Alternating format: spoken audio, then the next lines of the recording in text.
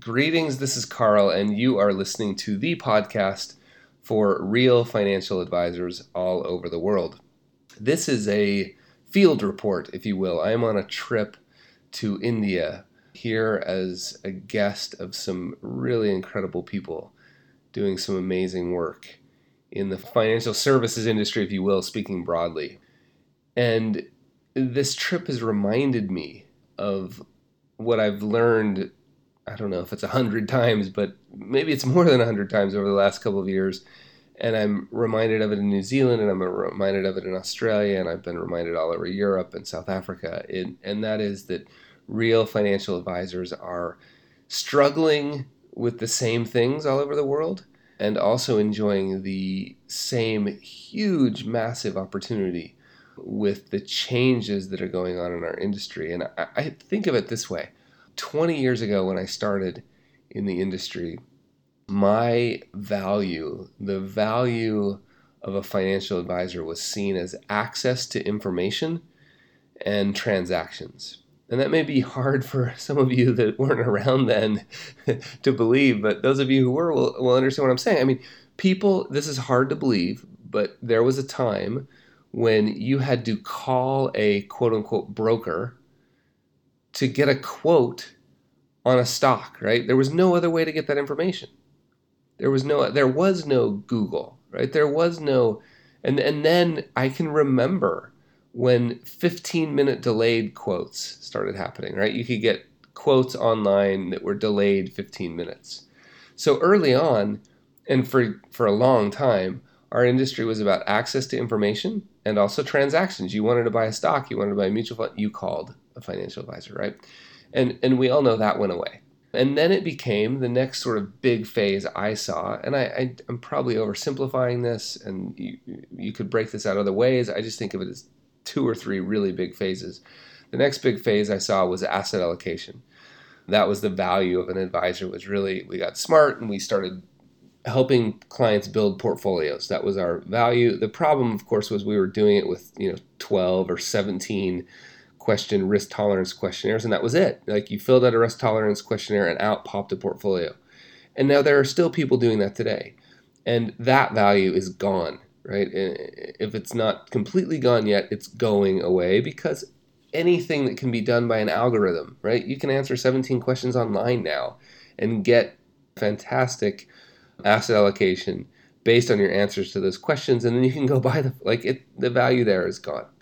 And it was valuable at one time, and now it's sort of table stakes. It's just a given that you're going to provide that. And to me, where I feel like it has gone now is, well, no, I feel like there was a next phase where, and I think this is still hugely valuable, and I don't see it changing.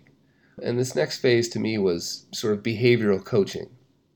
This recognition that, yeah, you could build a fantastic asset allocation, but one big behavioral change, a decade really, will sort of blow those returns up. And so behavioral modification or behavioral coaching became a hugely valuable part of what a financial advisor did and does. I think it's still hugely valuable. And I don't know that I see that changing, right? But where I think we're really starting to go now is, I think of it as helping people answer the big questions of why, right? Helping people align their use of capital with what they say is important to them, right? Really helping people understand how their values and their money are aligned, right? So this is beyond goals.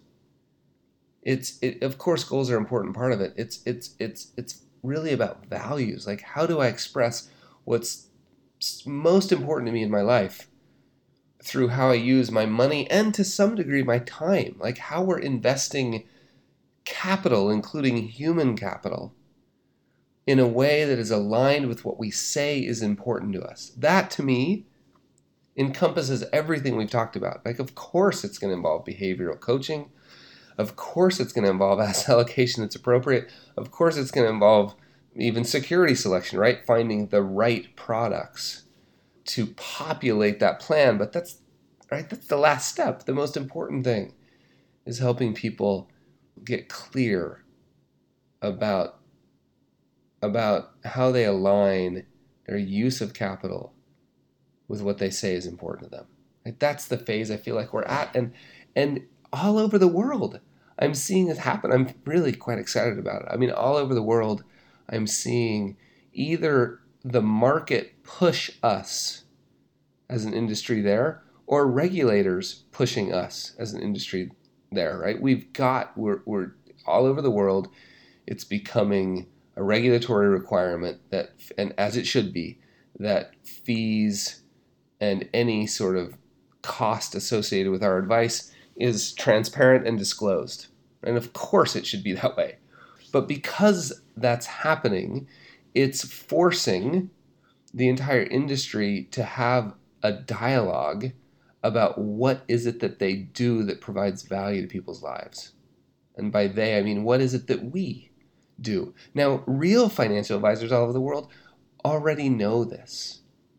They already know that what we do that's valuable is often not what the client is coming to us thinking they want. Right? I don't know of any client that has shown up and said, could you please help me with behavioral coaching?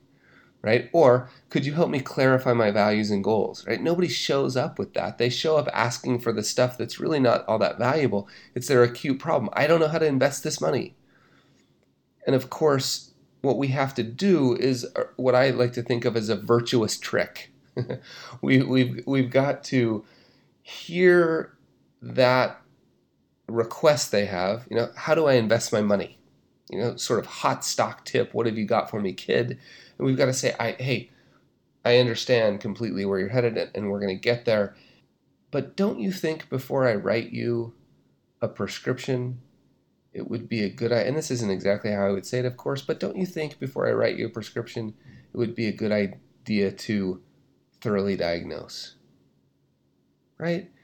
And so a virtuous trick is different than sort of bait and switch. A virtuous trick is helping somebody understand what they think they want may or may not be what they need, but certainly we need to get there at the very least, we need to get there in a different direction. It may be right? What they think they want may be exactly what we end up suggesting, but we don't know until we take the time to take them through what they actually really need, which is a conversation that gets to the deeper why, that helps them understand why they're doing these things, right?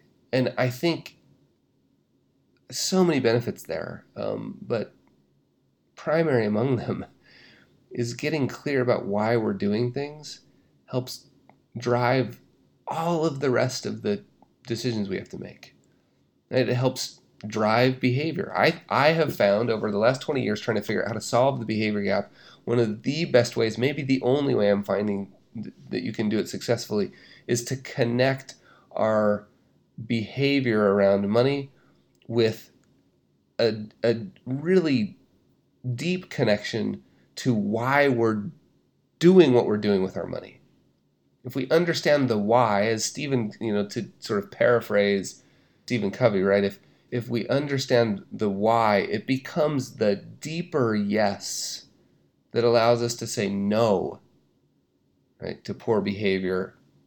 It could allow us to say no to spending because we have a deeper yes. We're no longer saying no to sort of not spending money here because we're actually saying yes to saving money over here for this big goal we have. So anyway, field report today from India. It's amazing. Real financial advisors all over the world, take heart. We're all working through this a massive opportunity together. And by massive opportunity, I really mean like massive opportunity to make a difference in people's lives, because it's getting clear. The work that real financial advisors do is different than the work that the traditional financial services industry has done, and there is a massive opportunity.